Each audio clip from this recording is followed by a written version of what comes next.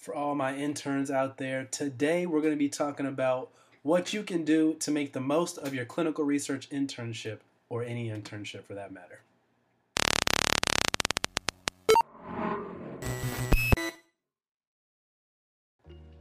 Hey guys, Elite Clinical Group here today. Just want to talk to you guys a little bit about what you can do to make the most of your clinical research internship. And we're going to start off with the first thing you can do is to voluntarily do the hard or tedious things first.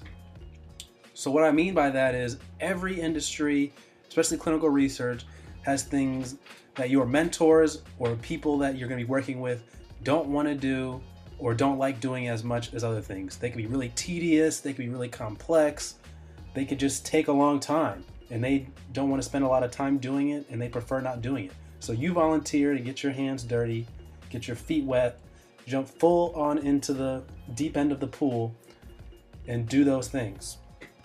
And in clinical research, in the clinical research world, those two things are the TMF and meeting minutes.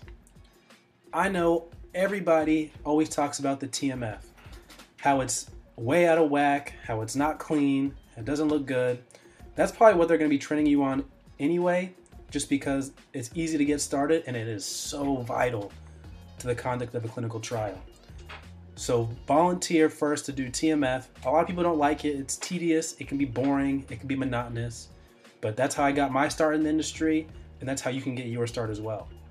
So definitely volunteer to do TMF. Second thing is meeting minutes. Now it depends on which meeting that the person you are assigned to conducts. Normally it's split. One person will do the sponsor meeting or any external meetings, and another person will do the internal meetings, which is between the internal team.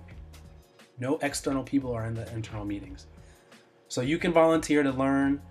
First thing you can do is just listen. Second thing you can do, second time the meeting comes around, is offer to take some notes on the side and then compare them with the person who normally takes the minutes. And then the third time's the charm. You go ahead and take the minutes. And that way you'll learn a lot about what's going on in the clinical trial. You'll learn a lot about clinical research as a whole. It'll take a few times before you get used to all the terms, because as an intern, I'm expecting that you have minimal or no experience. So you still have to get used to all the terms. But that's a great way to offer value and to ease the burden on the rest of your team that you're going to be working with. So offer to do TMF, offer to do meeting minutes. The second and probably the most important thing you can get from your internship is networking. The ability to network with other clinical research professionals in the industry can help you secure a job after your internship has concluded. Normally people do summer internships, or they may do a few hours a week during the year. Haven't heard too much about those, but I know summer internships are pretty popular. One of the most important things you can do is network with the people, whether you're at the site level, whether you're at the pharma level, or the CRO level. It doesn't matter. Your network is your network.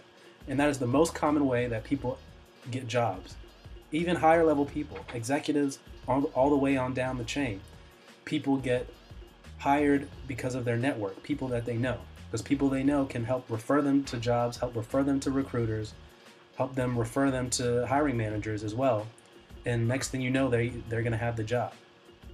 Another pro to networking, or to put an emphasis on networking while you're in your internship, is it may open you to opportunities during your internship that you might not have otherwise had. So there might be some way to not just do TMF or meeting minutes, but to maybe get some experience calling sites or something like that, or talking to CRAs, or maybe you get a chance to talk to somebody whose career path you want to follow closely. So there's other opportunities while you're in the internship that can be beneficial for you for networking purposes, not just after the internship has completed. And the third and final thing you can do to make the most of your clinical research internship is this. A lot of times when companies have internships, they don't really have work set aside for you to do from the beginning. It is up to the person that you're shadowing or who's your mentor to set aside maybe portions of their work or find work for you to do. So underlying that second point I laid out about networking, use the network to your advantage and meeting people to your advantage to maybe do things that are outside of the job description of the person that you're going to be working with. So even though they may not have dedicated work set aside for you in the internship, the company typically has a few tasks that interns typically do. So use that experience of being there inside the company and having that flexibility of no dedicated tasks to meet other people in the company and potentially do tasks that aren't part of your job description, which could then help you in the future when you're trying to find a more permanent role after your internship has completed.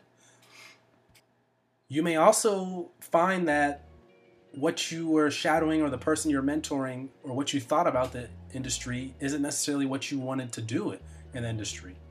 During that experience, you may figure out, okay, I like that position, but I like this position way more. And you may end up wanting to apply for that in the future. And you would have never have known that if you didn't take the opportunity to try on some other tasks that aren't typically in your job description. Alright guys, thank you so much for watching this video. Don't forget to like and share this video. Please hit that red subscribe button down below and leave us a comment if you have any questions. Also, you can email us at eliteclinicalgroup@gmail.com. We'll do our best to answer in a responsible and reasonable time frame. Thank you so much for watching this video again. Take care, guys.